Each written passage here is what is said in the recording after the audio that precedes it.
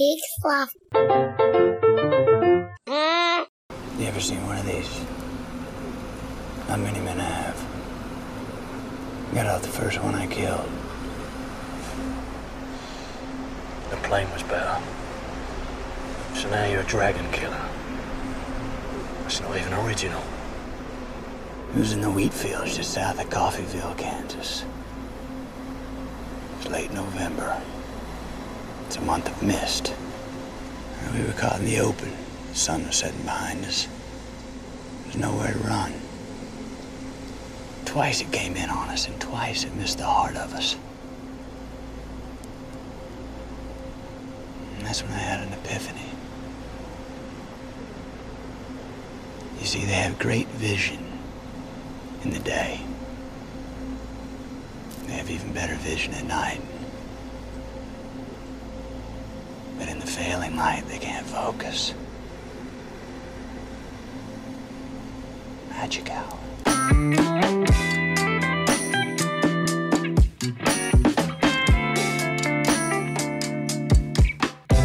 Hey everybody, I'm Joel Murphy. And I'm Andy McIntyre. And this is the Magic Hour, when we watch maligned movies and we find their silver lining. It's Silver Linings Playback. You didn't listen to the wrong podcast. Yeah. But we still do listen to maligned movies and find their silver linings. Mm-hmm. Yeah. And every hour that Joel and I are together is the Magic Hour. Oh, I'm glad. Yeah, I'm glad the magic is still alive. We've been doing this almost a year. And I know. Yeah. So, anyways, so we're finishing up McConaughey rom-com month with perhaps his most famous romantic comedy, 2002's Reign of Fire. yeah, will they or won't they, right? I mean, The whole time. Yeah, The whole time. It's just, I think, you know, to clear it up, I'm pretty sure one of the big reasons this movie was maligned is that he never kisses Christian Bale, and they both want to so bad. Oh, I mean, you want to talk about palpable tension that you can cut with a knife every time they're on screen together. Yeah, including when they're fighting, you're like, okay, yeah, I mean, this is the only way you guys can be physically, you know, intimate with each other, but yeah, we get it. Like, they talk about Mr. and Mrs. Smith having, like, the sexiest fight scene in a movie. I don't think the person that said that has seen Reign of Fire. No. I mean, just cool me down a little bit. I forgot what was happening. I didn't even remember there were dragons after that scene. Yeah. It was like literally the whole world melted away in that moment. And it was just Quinn Abercrombie and Denton Van Zandt and no one else.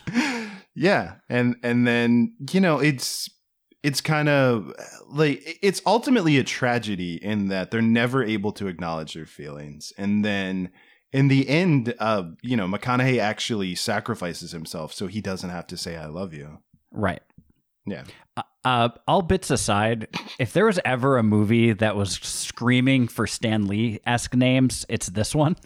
Oh, yeah. And they get Quinn Abercrombie and Denton Van Zandt. Yeah, their names feel like a bit. Like it Yeah. It feels like names that Will Ferrell and John C. Reilly would make up for each other in a buddy comedy. It's like, I'm Quinn Abercrombie and I'm Denton Van Zandt and this is Prestige Worldwide, wide. No, their names are ridiculous. Like the rest of this movie. So it's actually might be fitting. I don't know. Yeah. So, yeah, I mean, it was Andy's idea and I loved it, that it would just be really funny to end McConaughey rom-com month by doing this. And so that's what we're doing. Yeah.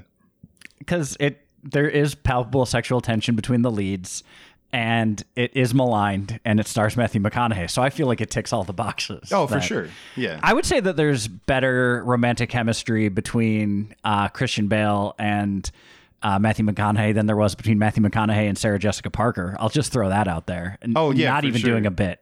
Yeah. No, and, you know, it's nice after the last 2 weeks to have a movie where no one is doing a long con on McConaughey. Right. Yeah, no one is just gaslighting him to force him into a certain situation that they deem is the right one for him. Yeah. So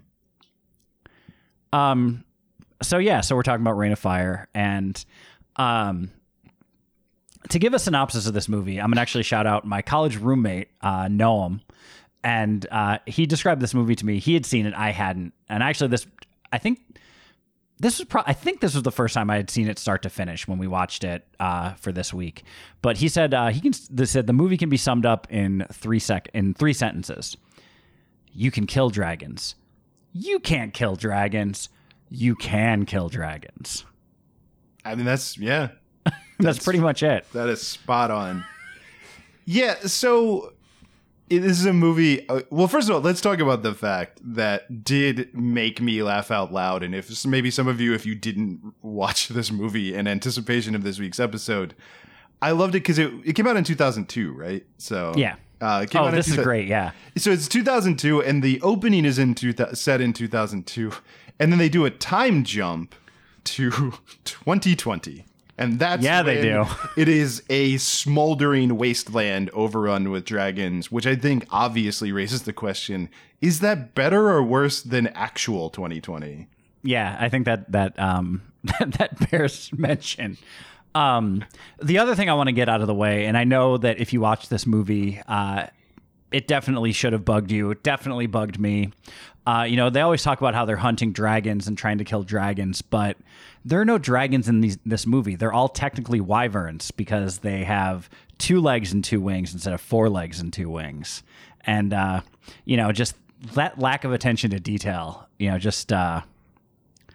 how dare you? And it's surprising because in a movie that is otherwise a stickler for the details. I don't know if this counts as maligning the movie, although I think it will malign IMDb. Oh. So I really like IMDb as a website. I definitely use it every week when we watch the show. 100%. Yes. Get some background information, learn a little bit more about the movie. It, the name's on the tin, the Internet Movie Database. It's like literally everything. So the way this maligns the movie is that there's this post-apocalyptic wasteland. The dragons have basically taken over. Humans are near extinct. And at one point, Christian Bale and Gerard Butler, to entertain the kids, they reenact a scene from Empire Strikes Back. Yep. One, it's usually bad form in your movie to remind audiences of a better movie. Yes. But 2, in the IMDb trivia, one of the entries says the play that Gerard Butler and Christian Bale put on is a scene from Empire Strikes Back. That's an IMDb trivia fact for this movie. And it's like, really? It's not like they did some like a scene from Mystic Pizza or something like that. That's kind of obscure. I don't like. Okay, I guess that's a trivia fact. All right. Well, can I talk more about this scene since you brought it up? Oh, absolutely. Because I have a lot of thoughts on this scene, but I think what stuck with me that I ended up thinking about after watching it is, so again, as we said, I think he's 12. I'm trying to remember exactly how old Christian Bale is at the beginning of the movie, but 10 or 12. He's early teens, 10 to 12. Yeah, tweens, I guess. So they do the scene, and then he takes credit for having written this play because they're doing it for kids, and the kids love it, and they're doing the "I am your father" scene, and then one of the kids says something about do the Lion King. So clearly, like, he's also done the Lion King, but it's just very funny to me to imagine. And granted, as someone who watched the Star Wars movies a lot, I'm just trying to imagine if I saw the Star Wars movies a bunch of times as a kid, and then when I was 12, an apocalyptic event happened, and then 18 years later, I was trying to just recreate Star Wars. I'm just curious how much detail you would actually build. Like, how do you think they did doing Empire Strikes Back? Yeah, like how was the rest of it? Like, did they have was the Yoda impression dead on? Was it? Well, how much did they remember too? Like, did they cut parts? Like, did they, like, did they do all the parts? Because it's also only him and Gerard Butler, as far as I can tell. So, like, is one of them playing Leia? Like, Yeah, are they doing all the voices? Like, did they do the escape from the giant space worm and Boba Fett? And yeah, I just want to know how far they went with this, you know. I would watch that movie. Yeah, if it was, I would watch a movie that was about a post-apocalyptic society that didn't have movies anymore. And it was almost like that movie Yesterday, where it was just people trying to do as much of a movie as they can remember. And then people being like, oh my God, you're a genius. Yeah, I would also just watch a 2-man stage production of Empire Strikes Back starring Christian Bale and Gerard Butler. Oh, 100%. I would watch that play. Christian Bale would take it so seriously. So seriously. Which also, maybe that's a good point that we could pivot to of like, you know what, and maybe I'm tipping my hand towards a silver lining, but just this whole time, the idea of Christian Bale and Matthew McConaughey doing a movie together is so funny to me. Because Christian Bale is sort of famously, he's a method actor. Like he'll lose or gain 100 pounds. Like he showed up too bulky when he played Batman the first time because they told him to bulk up, and then he did The Machinist like either right before or right after that, so he immediately like lost a ton. Like dude is hardcore, like I am all in on an actor. I will become the role. Like he's not quite Daniel Day-Lewis, but he's definitely got those instincts. He's in that camp. And then you have McConaughey, who's Matthew McConaughey. I can't even pretend to imagine McConaughey preparing for a role or ever like doing anything to get into character. Like dude is a military dragon hunter who shows up in a tank, and if he said the line, you know, it'd be a lot cooler if you did, I wouldn't have blinked an eye, you know? Yeah, so I'll add to and simultaneously push back on that a little bit. One, apparently McConaughey insisted that people refer to him by his character name throughout the movie. Okay, but that feels like a weird bit. Meta thing, or a weird method thing. That one feels like a bit, and two feels like he might have been messing with Christian Bale. That's probably true. The other thing is that Christian Bale, because, you know, he read the script and he's like, oh, well, it's a post-apocalyptic wasteland, food is scarce. So he like trimmed way down, and then he saw how freaking yoked McConaughey looked. And he's like, oh, I probably should bulk up so when we have our fight, it looks at least a little bit believable. See? Yeah, that's my guy. There's a good chance that McConaughey was just doing a bit to mess with people. I believe that. But I guess to seriously talk about why this movie I think was maligned, the dragons never felt like a threat. Yeah. Well, also, okay, so can I broaden this out? Yes. Where I want to start is, I think this is a bad pitch. Like, of just conceptually, and I'll tell you why. Like, I will expand on that.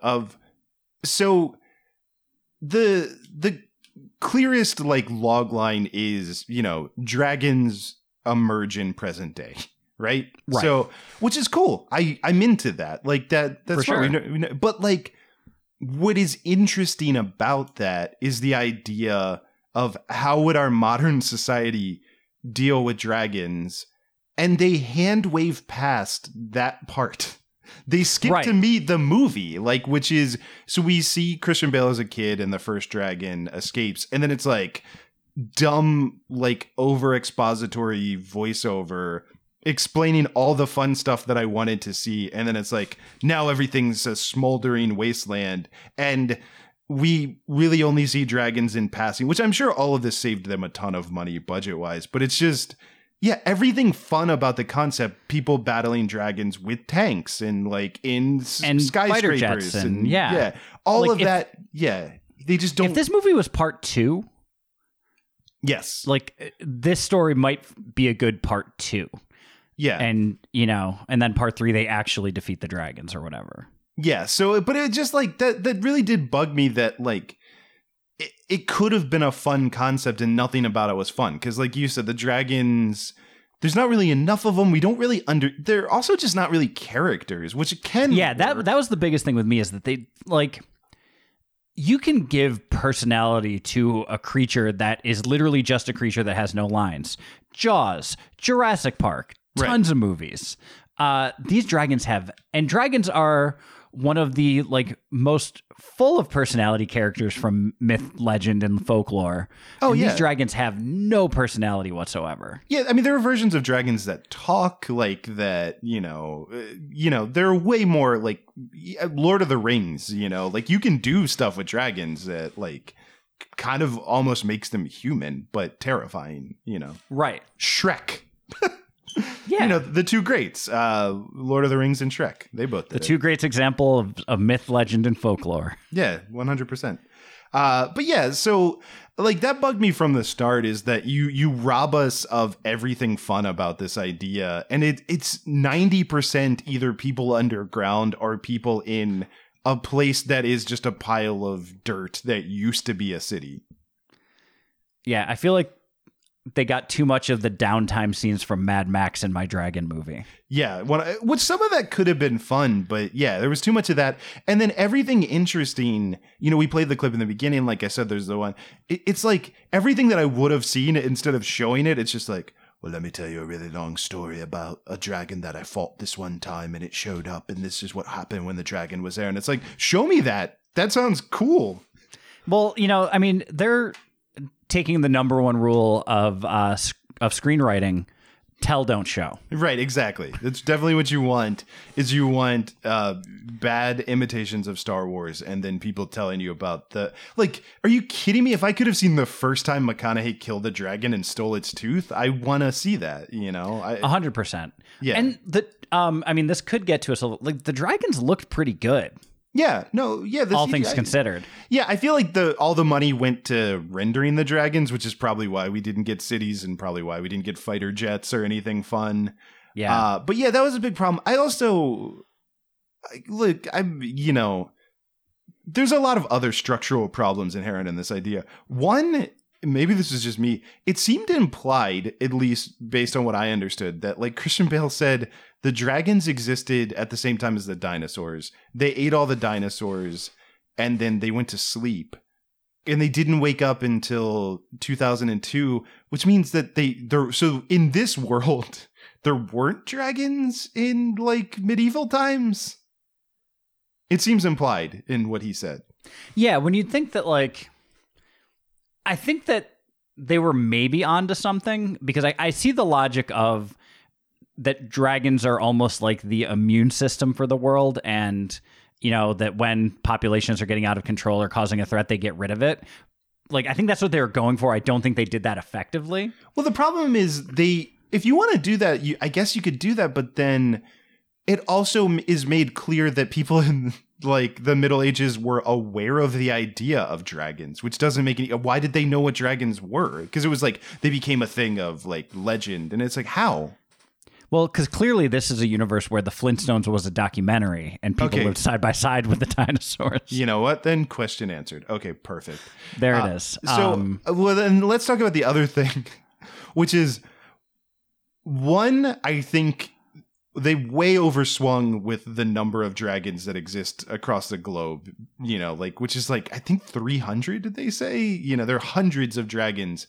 But then the dumb conceit of this movie is only one of them is male and none of the babies are ever born. They're all the babies are women for some reason that's not explained. That isn't like Jurassic Park where they explained that they made them all women on purpose or anything. It's just there's one male, and if we kill him, then they'll eventually die out. Which also doesn't make sense because they don't seem to die.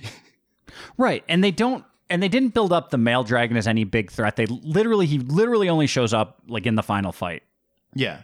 So like just all around the nuts and bolts of this story are just the wrong choices, I feel like. You could have just made it that it was one dragon, like, and just sell the idea that one dragon is this powerful. Or 5 dragons. Or 5 and it's the last one, or, whatever. Like, or that maybe they haven't seen any eggs, they haven't seen new dragons. Maybe they find eggs and that's the inciting event that, oh my God, we have to act to.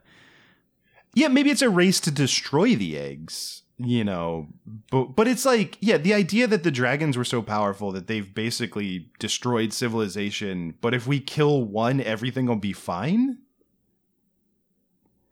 Yeah, it's because even like in a similar type movie like Independence Day, where they figure out how to take out the ship and then they kind of hand wave over taking out all the other ships. Like, this is a much bigger hand wave. Well, this is a classic. I mean, so many movies like to do that because it's a clean narrative if you can sell the audience on it. I mean, the Avengers did this. Like, we just destroy the one thing and then everyone else, like, they're a hive mind. You know, they love, Right. like, hive mind is a really great screenwriter tool to just save yourself from having to show how everybody is defeated. You can have a really big arm. Yeah. Yeah, the cleanup crew killing all the random Chitauri stragglers. Yeah, you just make the idea of, we just kill the one and then it's over, you know, which it plays really big cinematically for sure, but you know, it's definitely a cheat. Oh, it's for sure. 100%. And apparently in this world there's like one human woman, Isabella Scorupco. Yeah, I didn't understand why even like all of the like I don't know what's going on with the whatever. Yeah, it's You want to talk about a movie colossally failing the Bechdel test. They didn't even have two women to have a conversation, let alone talk about something that's not a man or romance. Here's a question though, if she had talked to one of the lady dragons, would that have counted? As long as it wasn't about a male dragon or Matthew McConaughey, yes. Well, I don't think any of us could pass that test of like not talking about McConaughey. Yeah. This movie, like, God, there's such a good idea with this premise. Such a good idea. Well, and you can see it, like, it's almost a shame because, you know, we've certainly talked about them before in this movie, but like kaiju movies are really fun. So like, you know, you watch the trailer for, you know, Kong versus Godzilla or Godzilla versus Kong, whichever order their names are in that. But you can see all of that of like how fun it is to watch them, like these two kaiju like fight in a city and you know, like all those monster movies. Like the idea of how would we fare against a dragon with our technology is such a cool idea. But yeah, it's just nope, nothing. They pick all the wrong things to focus on. Yeah. Yeah, I mean, I think that's it. So, also, sorry, can I just have one more? I don't know if we're about to pivot, but no, I think we can keep maligning this movie. I'm very sympathetic towards Christian Bale. What happened to his character is horrific, and nobody should have to experience that. But it is sort of odd that it's like, you know, I had this trauma happen to me when I was 12. And it's like, yeah, but then everybody died. Like, right. Like everything that's happened since you were 12 is traumatic. And like, has just like everyone has experienced this shared trauma. So the idea everybody lost somebody to a dragon. Everybody lost a lot of people to a dragon. In this movie, people lose people to dragons. Like the dragons pick off people on the regular. Yeah, it's pretty much a world where if someone leaves your eye line, there's a good, probably more than 50% chance that you never see that person again, and you just never know why. And that's not even getting into the fact that their weakness is such a cop-out. It's the silliest thing, which is why I think we picked it for the opening clip of like, because I was watching, I'd never seen this movie before, and you watch it and it's like, well, they can see really well during the day, but, and I thought he was going to be like, but they can't at night or something, or they can see at night, but they can't at day. It's like, they can see even better at night, but there's 1 hour where they can't. What? But dusk. Wait, what is this technicality? Like, that doesn't make any biological sense. And an alpha dominant species like the dragons are proving themselves to be would never be out in the dusk if they could possibly help it. Right.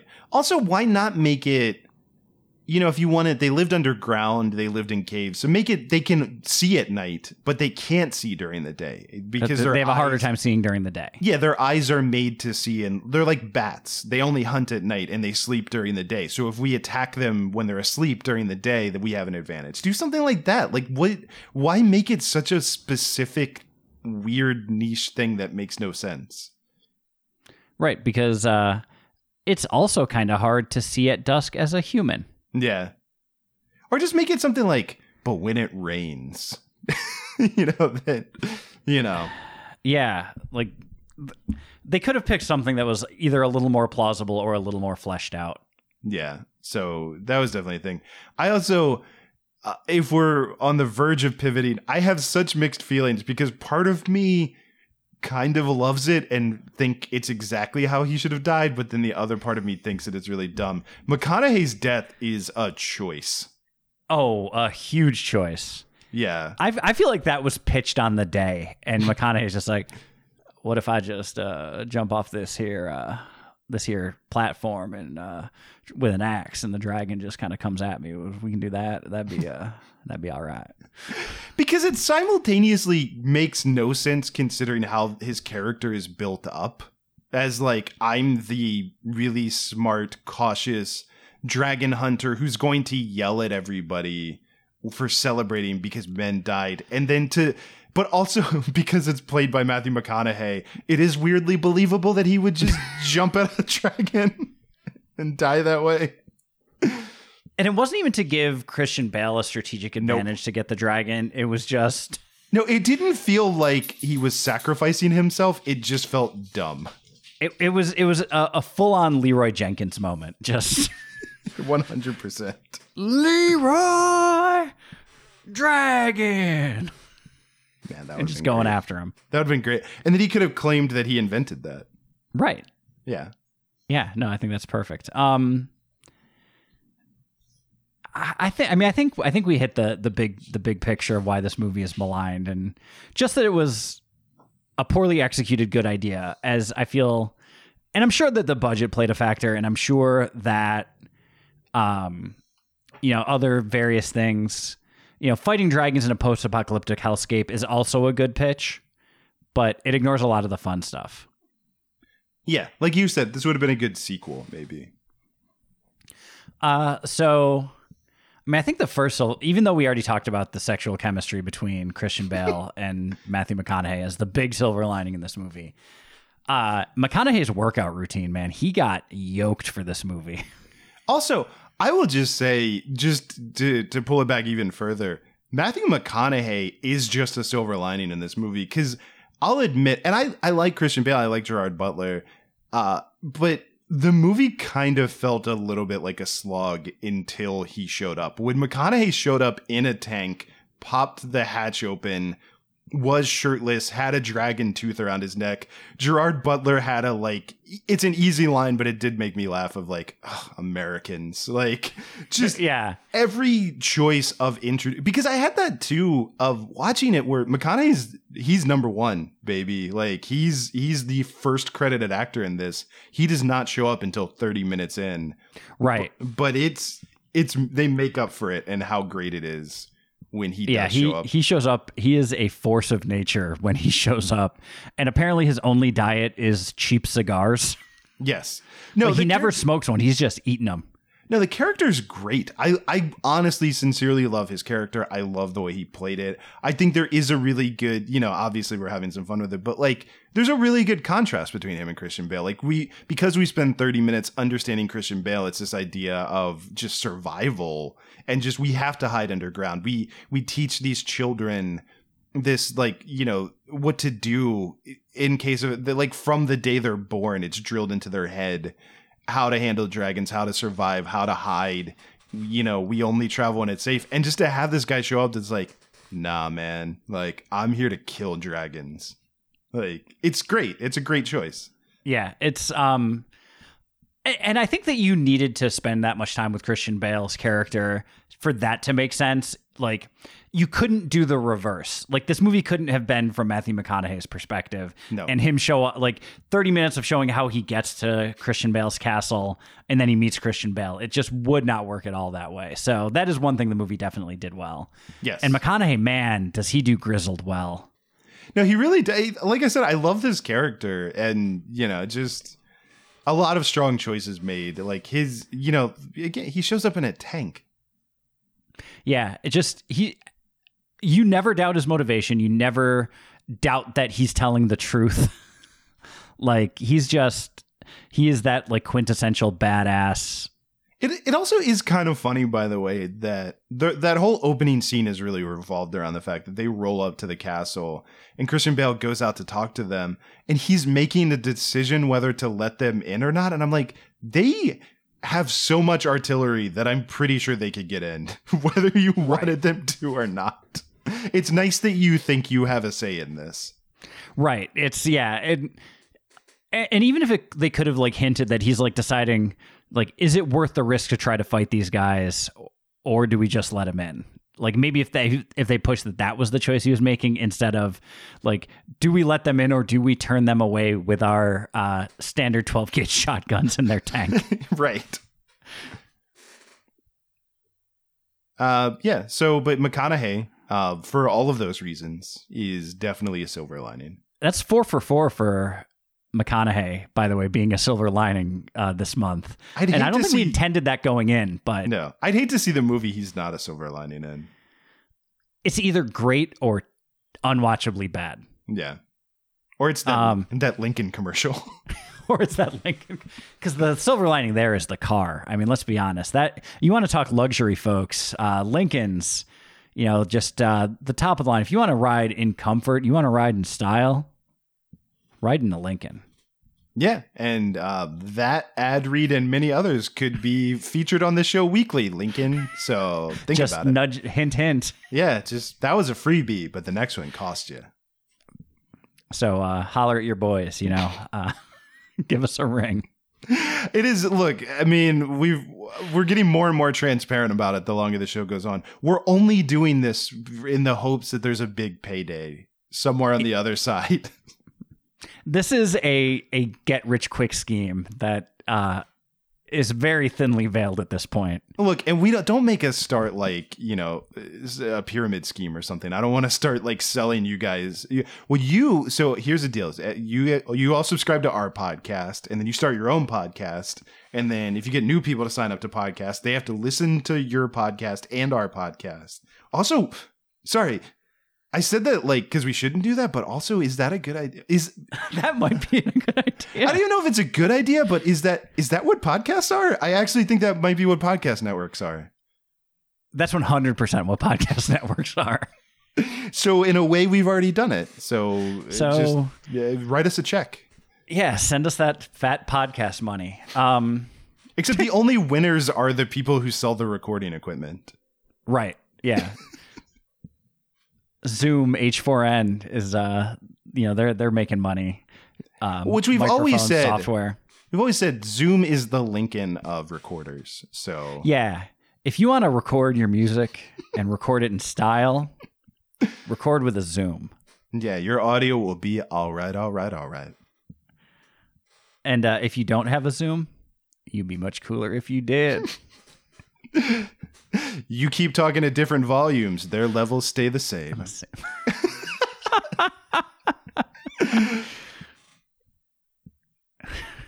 If you try to make a podcast without a Zoom recorder, that's just a failure to launch. Oh, man. That was good. All right. How to lose subscribers. Nah, I'm not doing this. Okay.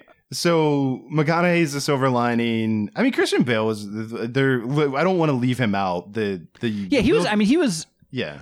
I don't think he stood out as great, but he gave, like always, I think he's pretty consistent at giving the right performance for the role that he's in and doing a good job with it. I like that he got to do his own accent, Yeah. That was nice. I feel like I never get to see, he's always an American and everything. So that was fun. Honestly, we don't even know for sure if that is his own accent. He's from Wales. He could have a very thick Welsh accent in real life. That's true, but he got to do a British accent of some kind. Right, which he doesn't always get to do. Yeah, so that was fun. I like you said before, the dragons I do think looked good. I would have liked more of them, but the dragons in a dragon movie, the dragons were well rendered, and it was 2002, so that wasn't a given. Right, that was. I mean, yeah, there's plenty of movies since then that have had poor CGI for their creatures and things. But yeah, the dragons I thought looked good. And I mean, even though a lot of times they were, those like they were shown at night, they were shown at various times, but they were more visible than like the Ang Lee Hulk movie CGI scenes, to put it against something. that relied heavily on CGI, and I thought they looked good.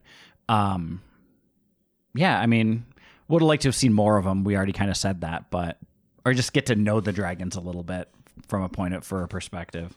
Yeah, I just think they could have been better developed as characters. They didn't really feel like much. They were more of a MacGuffin threat than like an actual tangible threat. Right. You would think that, like, comparing dragons to sharks, if they were to have a fight. By the way, sci-fi, holler at your boys, dragons versus sharks. Yeah, okay, because so the dragons can't use fire on sharks because sharks are in the ocean. Right, and the fire will go out, so that's the push. But, like, a shark can realistically take out one person at a time. Mm-hmm. 300 dragons took over the world. Yeah. Yet somehow Bruce the shark from Jaws seems way more menacing and threatening than any of the dragons in this movie. Yeah, no, body count for sure. Like, I guess what we're saying is whoever wrote this movie isn't going to have to spend the latter years of his life apologizing and trying to conserve dragons because people are so terrified of them now. Right. So that's probably why there's so many dragons. Mm-hmm. Yeah. And if you're like, what? Well, just imagine dragons. This is our last episode, ladies and gentlemen. Thank you for sticking with us for this journey through the Silver Linings Playback podcast. I just look. I mean, we're really swinging for any endorsements. I don't know if do they sponsor? Hey, so you know what? Imagine Dragons, if you want to sponsor a podcast, also holler at your boys. Or we could do a spinoff where we listen to maligned bands. And find their silver lining. Which is all fun until we get to Nickelback month. Ugh. Yeah, I mean, we've already shied away from a few movies because we didn't want to have to subject ourselves to watching them. But yeah, this is a better podcast. Let's keep. You know what? You told me, I'm back in. This is not the final episode of Silver Linings Playback. Yeah.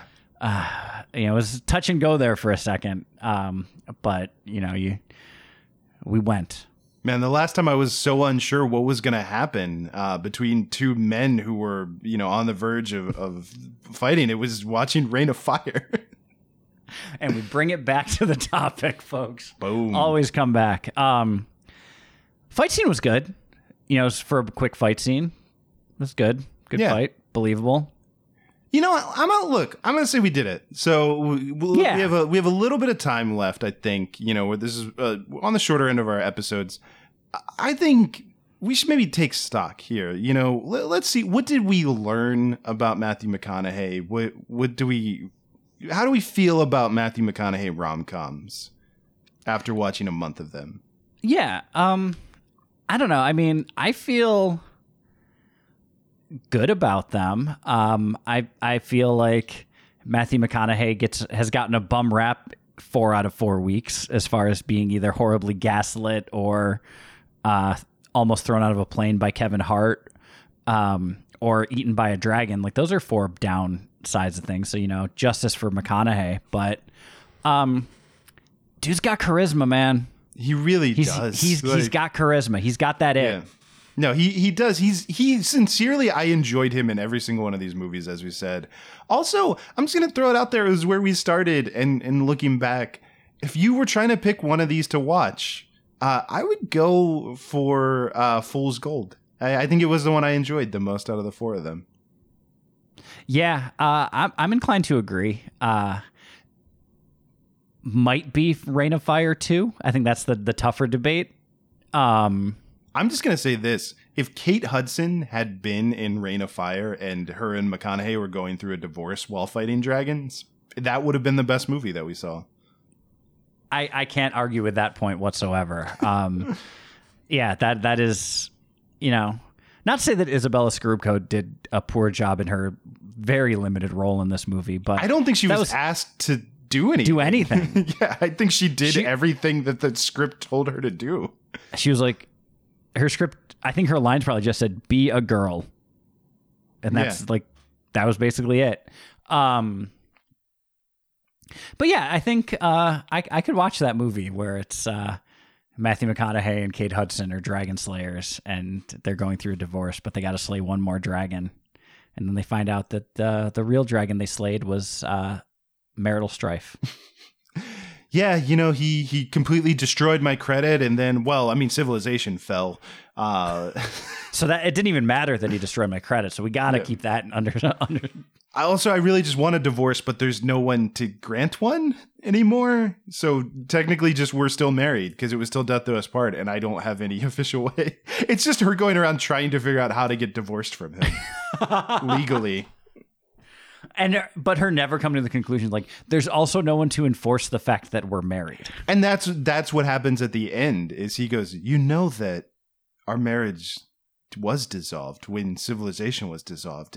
There must be some part of you that knew that and stays anyway. And then they kiss. And then... Yeah. And credits and Suddenly I See by KT Tunstall plays. And she never goes to DC to do serious dragon journalism. This was all one movie. This month was all one movie. Yeah, it could be. There's nothing that says all four of these characters couldn't have been the same guy. No. I feel bad for Amelia Elizalde that only got to see one part of this movie. She was only there for one portion of it. Okay, let's do it real quick. So failure to launch would be the first one. That's where we start. He's still living at home. He hasn't launched. It has to be the beginning, right? Because 100%. Yeah, failure to launch is part one. So that's part one. He's so mad at his family and at Sarah Jessica Parker for all of their betrayal and trying to murder him that he completely reinvents himself. And just goes to live on a boat.